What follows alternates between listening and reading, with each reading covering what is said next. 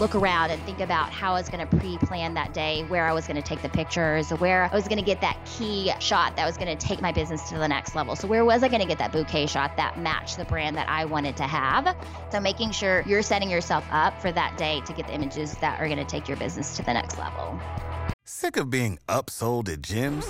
My guy, you're currently a base member? For $90 more, I can upgrade you to our Shred membership. For $130 more, you'll be a Swole member. And for just $300 more, you'll reach Sweat Platinum. At Planet Fitness, you'll get energy without the upsell. Never pushy, always free fitness training and equipment for every workout. It's fitness that fits your budget. Join Planet Fitness for just $1 down and $10 a month. Cancel anytime. Deal ends Friday, May 10th. See Home Club for details.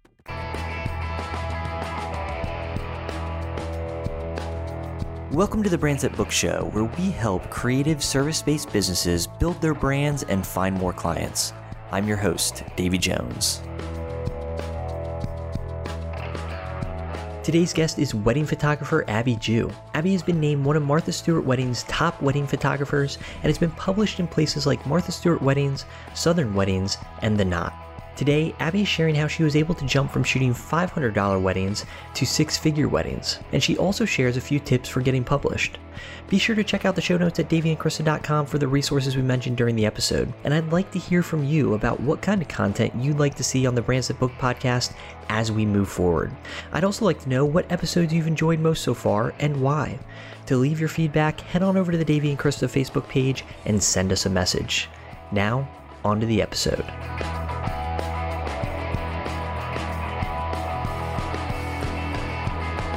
All right, well, Abby, welcome to the Brands That Book Show. I'm excited to chat because Chris and I have been following your work for a long time, and I don't know if we've ever got a chance to connect, but I know you've gotten a chance to connect with Chris in the past. So I'm excited that we get to chat this morning. I'm excited to be here too. I've been listening to Brands That Book for a while, so I found it super helpful for my business, and I'm excited to share more on here today. Yeah, that's awesome. And we have a lot of fun stuff to talk about. We're going to get into talking about how you got started and then how along the way you've been able to get published in all sorts of major wedding publications. And we're going to talk a little bit about just, basically that gap, or that jump from shooting low budget, weddings in the beginning of a career to getting to a high end market. So I'm excited to dive in about that. But first, tell us how you got started in wedding photography. What did that look like? Yeah. So when you say, starting at those low budget weddings, I definitely started at the bottom. I wasn't lucky enough to have a friend who asked me to shoot her beautiful wedding. So actually, after I graduated college, I got a job in sales and pharmaceutical sales. And I didn't really love it, but obviously it was something good that has helped me today. So I did it for a little while, and it helped obviously with, sales training and getting this formal training of how to deal with rejection, and also really just like putting myself out there, because I think as creatives, we go into this being passionate, as we should, about photography or planning or website design, and it's not really about sales. But obviously our job is, because if not, how would we make any money? So I wouldn't say my job is obviously all about sales now, but it did give me that training and really helped me to put myself out there and learn that hearing no is the worst thing. And so it's okay to do some of those things that you're not comfortable with. So that was a long time ago that I did pharmaceutical sales. So I started Abby G Photography 10 years ago, and I got my first couple of weddings off of Craigslist. And that's what I awesome. mean by starting at the bottom. Yeah, that is awesome. Because after I moved here to DC, I didn't know anyone. So I didn't have like a friend network to pull from to do any weddings. So that is literally how I started my business. And then about like 5 years into the business, I was able to raise my prices so much that I realized that I was passing on a lot of weddings to other people because maybe I was booked or I was too expensive. And I remember there was this one specific photographer, I think I referred her like 5 to 7 weddings in 1 year. And I was like, I think there's a big gap here. So around the same time, I stumbled upon a very talented photographer, Lisa Ziesing, and now she's been my associate for 5 years. And we work together a lot lot in the office and we both shoot weddings on our own. So by the fact that I was able to raise my prices, I've been able to bring on what I call the other half of my brain, that Lisa Ziesing as well. Yeah, that's awesome. And I love how you identified the fact that there's all sorts of people who want to work with you and they love your work, but they can't quite afford you. And so you brought on an associate there. I want to go back a little bit too and talk about your previous sales training, or at least that experience that you got through being a pharmaceutical rep, because you said something that was really interesting, which is you can get over that fear of rejection. Because I think creatives especially go into it with their work over their heart a little bit, so when somebody says no, whether that's they don't want to, work with them or they're struggling to find clients, they take that really personally. So can you talk a little bit about early on, how that sales training specifically helped you deal with that fear of rejection? Yeah. So my job was 100% sales. I was in my car all day calling on these doctors, and I remember being in the car sometimes and just really not even wanting to go in because I didn't really like the job, but it was my job. And I had to go in and I had to give this sales pitch and I had to talk to this doctor who probably didn't even want to talk to me because he or she was busy seeing patients and there were so many other things they could be doing. But I had to, and that was my job. And I had to do at least 8 visits a day. So it was just something that I had to do. And it was part of my daily routine. So I think that that's been helpful for Abby Ju Photography because it's just something that I do every day now. I mean, I don't think of it that way as far as a sales call all the time, but just something that you have to put yourself in those uncomfortable situations. And I think the more that you do it, the more that you get comfortable with it, and that being told no isn't usually personal, and that if you don't take that chance, then you're not going to grow or build your business personally as well. Yeah, you're not even going to get to that point where somebody can say yes because you're too scared to ask to begin with. But I think that's such a valuable lesson that you've learned early on, even before you started your own business, because I think anybody who started their own business at some point along the way has been told no, and most likely has been told no, over and over and over again. And like you mentioned, not the worst thing in the world. I mean, that's the worst case scenario, right? Is that somebody says no, but of worst case scenarios, that's not, it's not business ending, right? It just allows us to get to yeses that are more meaningful and with the clients that we want to serve. So I guess fast forwarding a little bit back to making that jump from Craigslist to a much more, high-end market. I want to talk about doing that specifically as a wedding photographer. If you're shooting weddings that are something that you booked off of Craigslist, my guess is, and maybe this is unfair, that it's a relatively low budget wedding. Yeah, so, definitely.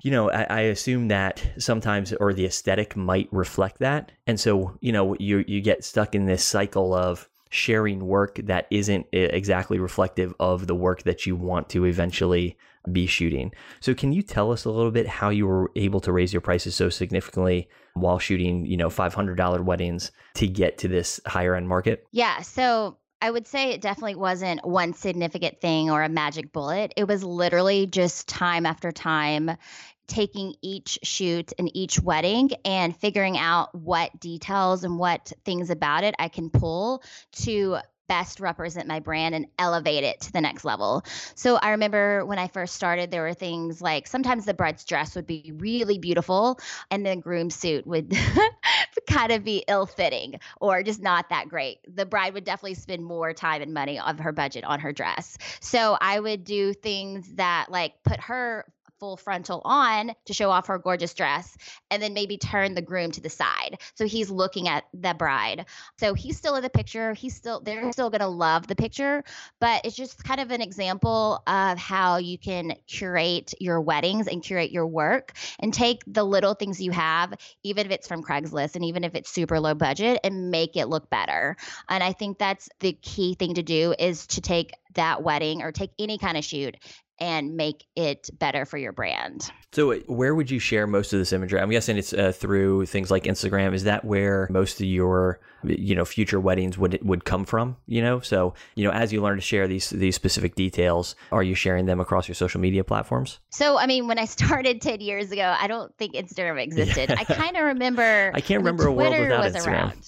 I know, right? So then I did a lot of networking, and that was something too that helped with my pharmaceutical sales job because literally what I was supposed to do every day was call these doctors that were 30 or 40 years older than me and didn't really care.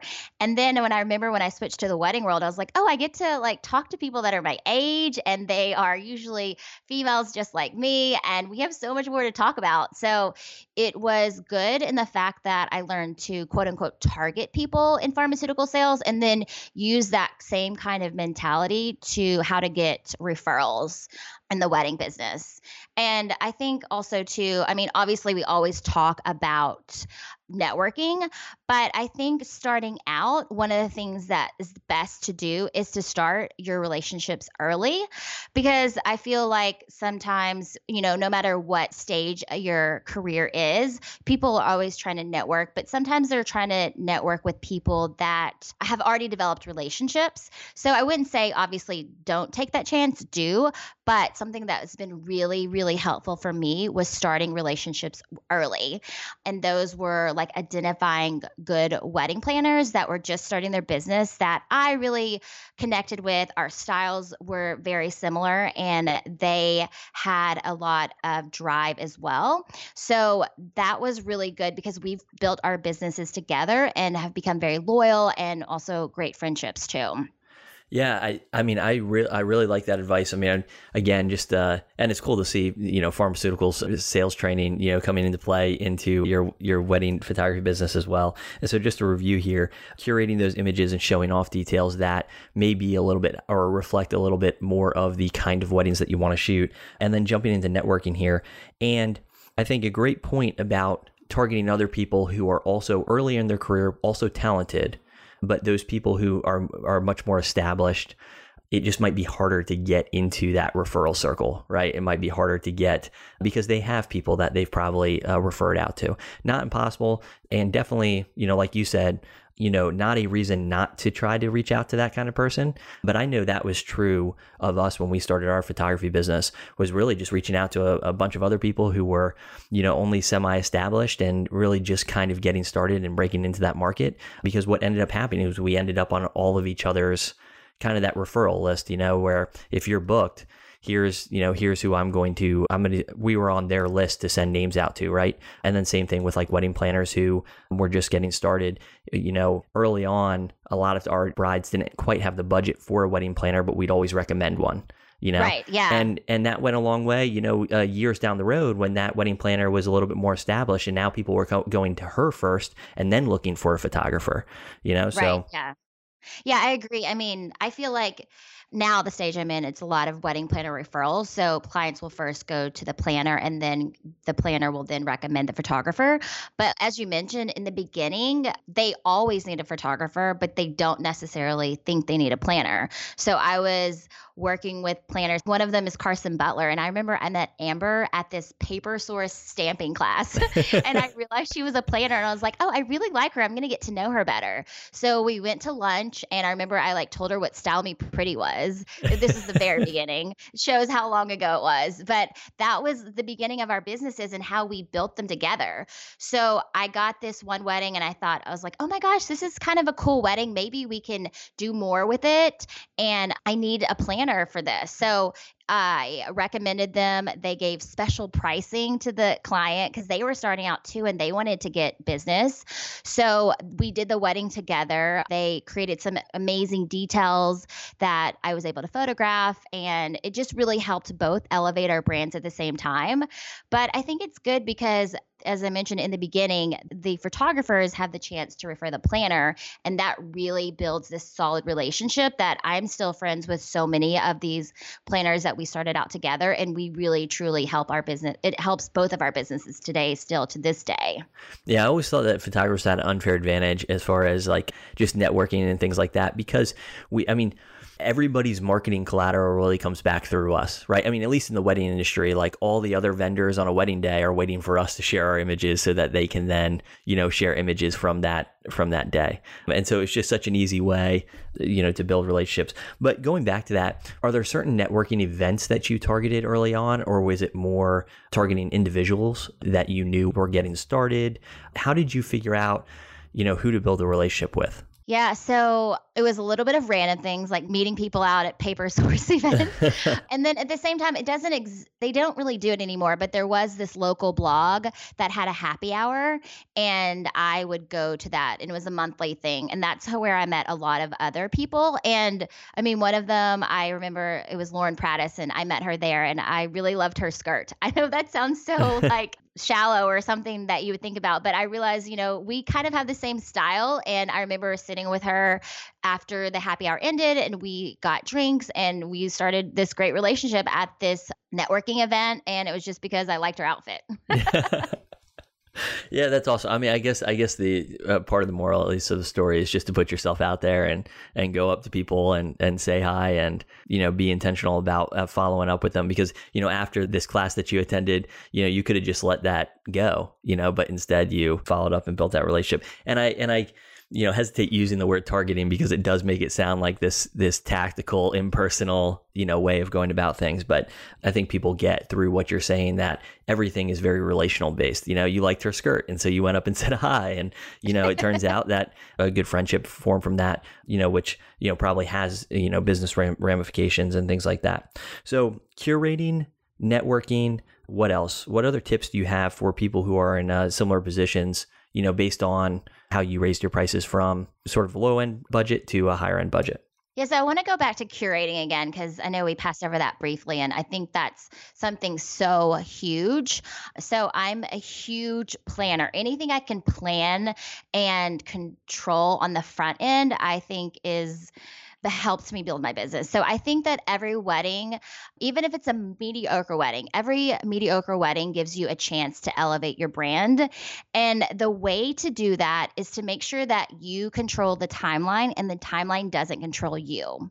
And the reason why I say that is because you pre-planning the day and thinking about those images or just the details that you can pull out that are going to be nice, that you think are going to elevate your brand. So say, for example, you admire this florist and she's going to be the florist for that wedding. So make sure that you have a lot of time to shoot the details or that you're going to get great bouquet shots. Because even when you're starting out, those are like some easy shots. You're going to get the bouquet shot, the bride holding the beautiful flowers. So really thinking about the day and how you can get those images.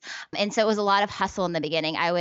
The wedding venues would be an hour and a half, 2 hours away. And I would still go there before the wedding and look around. And I would say like weeks before the wedding, look around and think about how I was going to pre-plan that day, where I was going to take the pictures, where I was going to get that key shot that was going to take my business to the next level. So where was I going to get that bouquet shot that matched the brand that I wanted to have, and make sure that I have enough time to do that. So that's where that timeline goes back to it.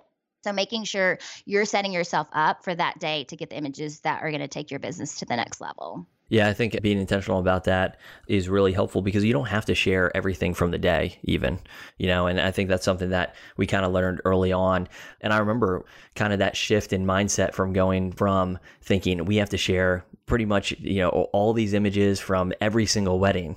And then all of a sudden getting intentional about the stuff that we were sharing, which meant going back on our blog, deleting a bunch of content that was already there. And then not only being intentional about the wedding images that we shared, but even the weddings that we shared, and making sure that anything that we put out there was the kind of work that we wanted to continue to shoot. So do you blog every wedding that you shoot, or are you kind of selective about what goes on the blog? Do you blog at all? Yeah, I started blogging again, but just in terms of like sharing. Yeah. Now I share everything because I think that after 10 years, I've been able to build a brand that like every wedding represents the brand. But in the beginning, I was so picky about what went out and what I shared and just how I photographed, because I think that's what really helped to elevate, and really only just sharing things that you think match the brand that you want to have. So for me, that was like a luxury client that was more high end. So I wanted to make sure that every detail, background matched elevating the brand.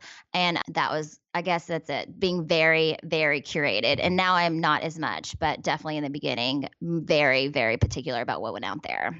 Especially early on, was there anything that you did as far as with your clients in trying to encourage them to do certain things or avoid certain things just so that you could get the kind of shot that you want? Yeah, I mean, I think it's even just like, say, for example, I wanted some shots that the timeline didn't allow for in the day. I would just go an hour early to shoot some things. And I wouldn't charge that client because I knew that these details were going to help my business and those were going to be the images that I showed. So now today, someone's starting to be the ones that they would Instagram. So I think that's the thing, is to really figure those out, like I said, and figure out how you're going to get them. So I would go early. I would shoot the details. I would shoot the invitations. I would bring backgrounds for the invitations. I would ask the client ahead of time what the invitation looked like. So I could bring some backgrounds. I could bring little things that would go in the shot, anything to elevate that brand. And obviously it was very cohesive and it matched for the client. So the client was really happy to get all of these images too, and to make their wedding look even better. So I think it's really just about taking that wedding and making it look better than it actually maybe happened to be in person. So basically you have like a styling kit too that you bring along just to make sure that, you know, there's some other stuff to go into detail shots if maybe they're lacking detail. Yeah, definitely. Because, I mean, usually they have a bouquet, they have shoes, they have an invitation suite. So those are some things that you can use of theirs, obviously, to shoot for them, but things that you can bring to make it even better. Sure. And I like what you said about the timeline too. I think we routinely showed up like 30 minutes early. And like you said, didn't charge the client about for that, but just looked at it as sort of like a marketing 30 minutes, like whatever we were able to shoot extra on our own time, we'd be able to use that, for marketing collateral, down the road. So it was worth, showing up and getting those extra images that maybe we wouldn't have time for otherwise during the day. So I really like that. So curating, networking, and there's something else. Yeah. So another thing that was very important that helped build my business was getting published. I remember starting, and everything in the wedding market, and still is today, is so saturated and the barrier to entry is so low. So how can you set yourself apart? And one of those things was getting published. So I made it a point from the beginning to figure out how to do that, and really going back to the other two things, like networking with people that are going to help you get published because you have the same vision. And then also showing up an hour early to get those images that you're going to use to get published. So that was how I did it in the beginning, was using all of those things to make sure going into the day that it was ready and that I was setting myself up to get images for the client and for publication as well. How did you target publications in the beginning? Did you have certain ones in mind that you wanted to get published in? What did that look like? Yeah, so I think that it's about starting small. So for me, it was local blogs. And that one I talked about earlier where I convinced the client to hire Carson Butler Events, we were like, oh, this could be something that gets published. So we did work on it really hard and figure out the details and the timeline. And we did get it published in a local blog. And it was something that we could share. Obviously, today I would share it on Instagram and really curate still the images, but show that you're published and give you that notoriety. So I think it's about starting small in the beginning. Yeah. So even local blogs. And the thing is too about, I think just getting published or being able to say that you got published is a form of social proof, right? I mean, it doesn't, to a certain extent, there's certain publications that people are going to definitely say like, oh, wow, that's incredible. But even if it's smaller blogs, I think people are still going to be inherently like impressed with that, or, future clients, prospects. But in addition to that, and this is kind of the SEO nerd in me, I feel like there's a place for probably almost every wedding. Yeah, definitely. and almost all your work. And especially if it's an online publication, at the very least, that means a link back to your website, maybe some additional traffic, even if it's a small local blog. But the great thing about that, even if it's a small local blog, it's probably sending back very qualified traffic because it's people that actually live in your area. Like, yeah, getting published in Style Me Pretty is a little bit more held in a higher, regard probably than the local blog. But somebody who's on the other side of the country than you that really loves your work that they found on Style Me Pretty may or may not, have the budget to fly you across the country, right, to shoot their own wedding, right? So, I think especially when people are getting started, definitely aim for those local blogs. And, I think you get more qualified traffic and at the very least a link back to your website, which, does help optimize your website, does help you get greater search visibility. So that's great. Like, what do you think makes the difference in a wedding or a work that gets published versus work that doesn't get picked up for publication? Yeah, I think, well, like you said, there's a home mostly for every wedding in some kind of publication if it's shot correctly. So I think it's about studying the publication. I mentioned before, I'm all about planning. So how can you, do your homework and study these publications and figure out what images they want? Because overall, it's pretty consistent. I mean, even though they're showing different weddings from all over the country or all over the world, it generally boils down to some of the same images over and over.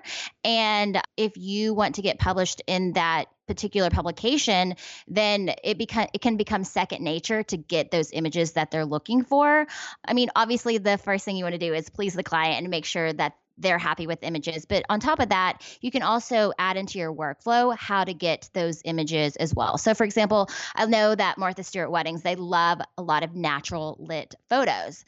So one huge thing is the cake. They love a cake in daylight, but usually, unless it's a brunch wedding, which aren't as popular, when couples cut the cake, it's after dark. So how can you set up that timeline to get the cake in daylight? And so work with the planner, work with the caterer, and figure out how you can take that shot before the sun goes down, because that's a very important image for publication, especially if the cake is something different or tells the story of the day, tells the story of the couple. Say, for example, they have their grandparents' topper on it, or that the details of the cake match the bride's dress. You want that image for publication because it's going to complete the circle, but it also needs to be in the medium that they're looking for. So get it in daylight. So, and how do you go about doing this research? Because I think this is fascinating. I mean, I think that's a great observation, right? That you knew, Martha Stewart Weddings wants to, have a shot of the cake in daylight. What are some ways, or what are some things that people can do to actually do the research on these publications? Like, I'm guessing Martha Stewart, and maybe I'm wrong here, maybe you're going to be like, well, Martha Stewart has a page and they say specifically, Yeah. But no, I think it's just studying it. I mean, looking at all the past issues, looking online, there is a consistency that they like. Like Martha Stewart, they love a good flat lay of the invitation. They love a good cake shot. They like stylish guests. So that's something that sometimes people don't think about. But I have been lucky enough to shoot weddings for Martha Stewart when they knew that it was going into the magazine. So a stylist was coming along with me to point out details that I was supposed to get. And one of them was stylish guests, because of course you want to show the cake and the details and the bride and groom, but they also want to show other things, that it was a real wedding. So just really studying the publications, because there actually is a formula to it. I mean, not every wedding is the same. They may not show the detail of the cake in every wedding that they feature, but probably if you look at it 8 times out of 10, it will be a shot in there. So just study that and then say, okay, so we need this shot, like the cake, we need the invitation shot, we need this. So when are we going to get it and how? And do I have enough time in my timeline? And if you are working with a planner or a caterer or someone else who wants to get published too, then game plan with them and figure out how you're going to make it in the timeline. And if that means you need to add extra time to your photography, then do it. Go show up 30 minutes early so you can photograph them, and then you're going to give yourself 30 minutes later to photograph those details. Would you say, so we've talked about curating images, we talked about networking, and then we talked about getting published. And I'm sure all three things have worked together, getting published being a great form of, validation and social proof, but then also networking, getting maybe connected with other people who are at sort of the level that you would like to be, and then curating images and showing that you actually shoot. And maybe it's that you're not currently shooting the kind of wedding that you want, but you're capable of shooting the kind of wedding that you want because you've been very picky about the kind of image that you're sharing from that wedding. What would you say of those three things? And I know they're all important, but of those three things, what would you say is the most important? Like if someone had to get started today, what would be kind of the first thing that you tell them to do of those three things that you outlined? So I think for someone starting out, I think the biggest thing that can help them is to take that wedding that they have and elevate it. So curate it, have a good timeline, and pull out the details that you want to show, because that's the thing that you can control the most. Obviously, relationships are important and those will come, but you have to start there and you have to build that imagery and you have to build that content. So I think it's about starting from the beginning and making sure that you're setting your day up to get the images that you then in turn want to show. Yeah, and I got to imagine that when you meet people too at networking events, I mean, I think we all do this is, we meet somebody that's interesting and we look at maybe their Instagram now, it used to be their blog, right?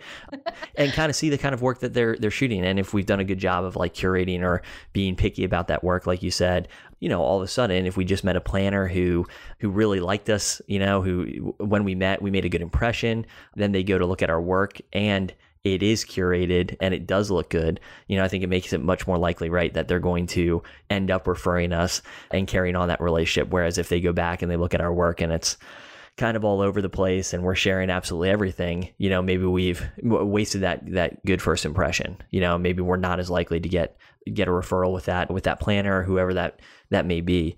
And I do think these first two things that you mentioned curating and networking are probably a little bit more in a person's control. So most Definitely. of this is something that people can do. I think curating is something very simple that people can do. And if you're not sure exactly how to go about curating your work, I'm sure you can find a friend that maybe can help you whittle down what it is that you should be sharing. But even networking's hard because it feels like it's out of our control, but it very much is, like actually going to those events and actually seeking out those relationships, connecting with people, via social media or whatever, and then following up in person. I think all of that's very much in your control. So I really like the advice that you've given today. So I have two more questions for you, and they're kind of out of order. All right. First one's about curating. And then I want to ask you about getting published again, because you've been published in a lot of major publications, including Martha. So I want to talk a little bit more about that. But for curating, if someone doesn't know how to go about curating their images, and that's something as web designers we get a lot, which is, people will send us a folder of images for their website, and it will be, let's say it's 1,000 images when we only need 10, and the struggle is, I don't know which ones to pick. So could you speak to a little bit how you curate your images, like how you choose what you're going to share, specifically, like even if you were just thinking about it for Instagram, let's say, like what are the kind of images that you're going to be sharing versus what kind of images get left out? Well, when figuring out which ones, and I like what you said, like getting a friend, because I think that sometimes we are so emotionally attached to our images. We might love this photo because we love the couple and we are so excited that we actually got that photo, but maybe it's not really a good photo. So I think what you mentioned about having someone else look at it, if you don't know where to start when curating, that is the first step. So whether it be a friend that has great style, or that one day they would be your ideal client, that you ask them to help you with that, because I think getting an objective point of view is so important. And I still do that today. When Lisa and I were going back to the galleries of our website, we were so emotionally attached to some of the weddings and some of the images that we got someone else to look at it. And that has been so helpful to get this outsider perspective. So even today that I curate, but I still need help curating too. Yeah. I know for a lot of our brand design clients, that's one of the big things that we go through is just figuring out what images to share, and a lot of times we're thinking digitally on your website, but I do think an outside perspective is just so important. Yeah, definitely. And then as far you're asking like how I pick, I feel like it's just kind of come over time and now it's kind of a subconscious thing. But I think in the beginning it's about figuring out, and this has been talked about so many times, but I think it's been talked about because it's important, but figuring out who your ideal client is, where do you want to go with your brand? So your brand is, starting out in the beginning, but where do you want it to be? And did you happen to come across some of those details or some of that look on the day of the wedding? Then share it. Make sure that that is the image that you are putting out there. And I think in the beginning too, when you don't have a lot of content, it's okay to share it over and over. Maybe you got a picture of the bouquet, but you got a picture of it a few different times during the day. Share all of that over and over to then reinforce your brand. I think, even if you just look back at like fashion bloggers or fashion influencers today who share stuff on Instagram, they might share their same outfit over and over and over in different settings, but it's impactful and it builds their brand, and that's how they're sharing content. So I think it's okay to share quality over quantity. So you want it to match your brand and where you want it to go. And it's okay to share it in a few different ways. Yeah, I think I always tell people, especially when it comes to messaging, but I think probably the same is true for imagery as well. If you feel like you're saying something too much, you're probably saying it enough, like it's probably just the right amount. And I think what we do is we have a tendency to undershare and just think that every image that we put out there or everything that we've ever said, like people have heard that before, so we can't ever say it again, Right. Isn't there the statistic like it takes 7 times of exposure before someone really takes action on a brand? So they need to see it, on your blog, on your Instagram, on someone else's Instagram, and then your story, and then maybe a publication. And it takes so many things. And that's how I've built my business today, is just being out there a lot on other people's Instagram and on publications and really building those relationships. So maybe when they go visit a venue, we're on the venue recommended list. So it's all these things of laying that foundation so that people see you continuously, and then they're like, oh, I've heard about her. Maybe I should contact her for my wedding. Yeah, and even across all those things, like your message is probably pretty similar, from podcast to podcast or whatever it may be. Even I'm thinking about running Facebook ads, which is something that we do, and I have a business where we manage ads, and just thinking about the frequency in which people see ads. Like I'm not aiming for somebody to see an ad just once. I want them to see it, 5, 6, 7 times, and that's okay with me, because I know that it's going to take sometimes it just takes a while for a message to click. I think Krista listens to Dave Ramsey every day. I don't know if you're familiar with Dave Ramsey, but he's a, big financial guru, debt free, all this. I mean, if you listen to his radio show, it's like the same thing every single day, but right. I think that's what the most impactful part about it. Like if you talk to another Dave Ramsey fan, they can repeat, like verbatim the phrases that he uses every day on his show, and they don't get old. It just takes a while for it to click. So really glad that you mentioned that. The last thing that I want to chat about is just if you have any advice for somebody who aspires to get featured in a magazine like Martha, and I imagine that, like, I guess a quick first question before I get to that question.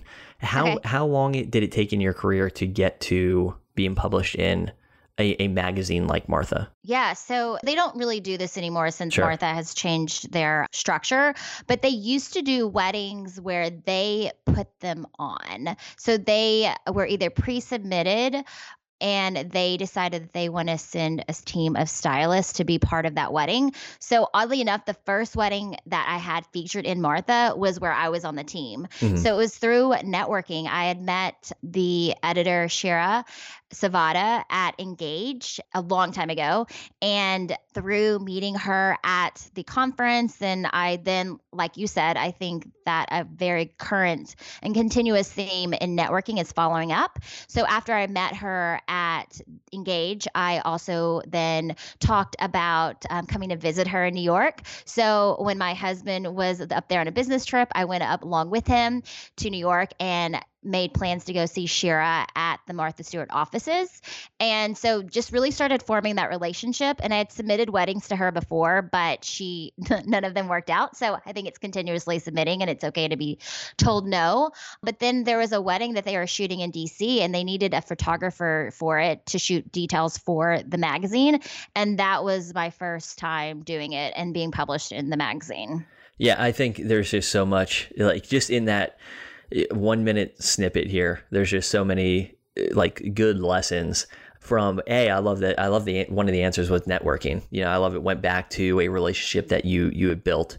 And then the second thing that I really like about what you just said was that you had submitted stuff before and, they said no, but you continued to submit, and eventually something worked out, and I think that, again, we have a tendency to quit after we hear no for the first time. But had you done that, then, whatever that wedding that eventually was submitted in or published would have probably never been published. So, right. Yeah. So I love, I kind of everything that you just said right there. I think there's so many lessons in that. Do you have any other advice for people who kind of aspire to, do the same? And I know it might not be Martha, and I know things have changed there. I know things just in general, I feel like have changed in the publishing world lately. And there's been all sorts of things going on, like the Knot and the Wedding Wire merger and all of that. But, that aside, what advice do you have for somebody who's, trying to get published? I think some of the things we talked about, one, like you said, not being afraid of rejection, and that literally don't be afraid to submit. You obviously want to do your homework and feel good about your submission and think that it's a good fit for that magazine. So don't waste the editor's time. But if you feel very strongly that you think that it could be a good fit for that publication, then submit it. And that's okay if it's no.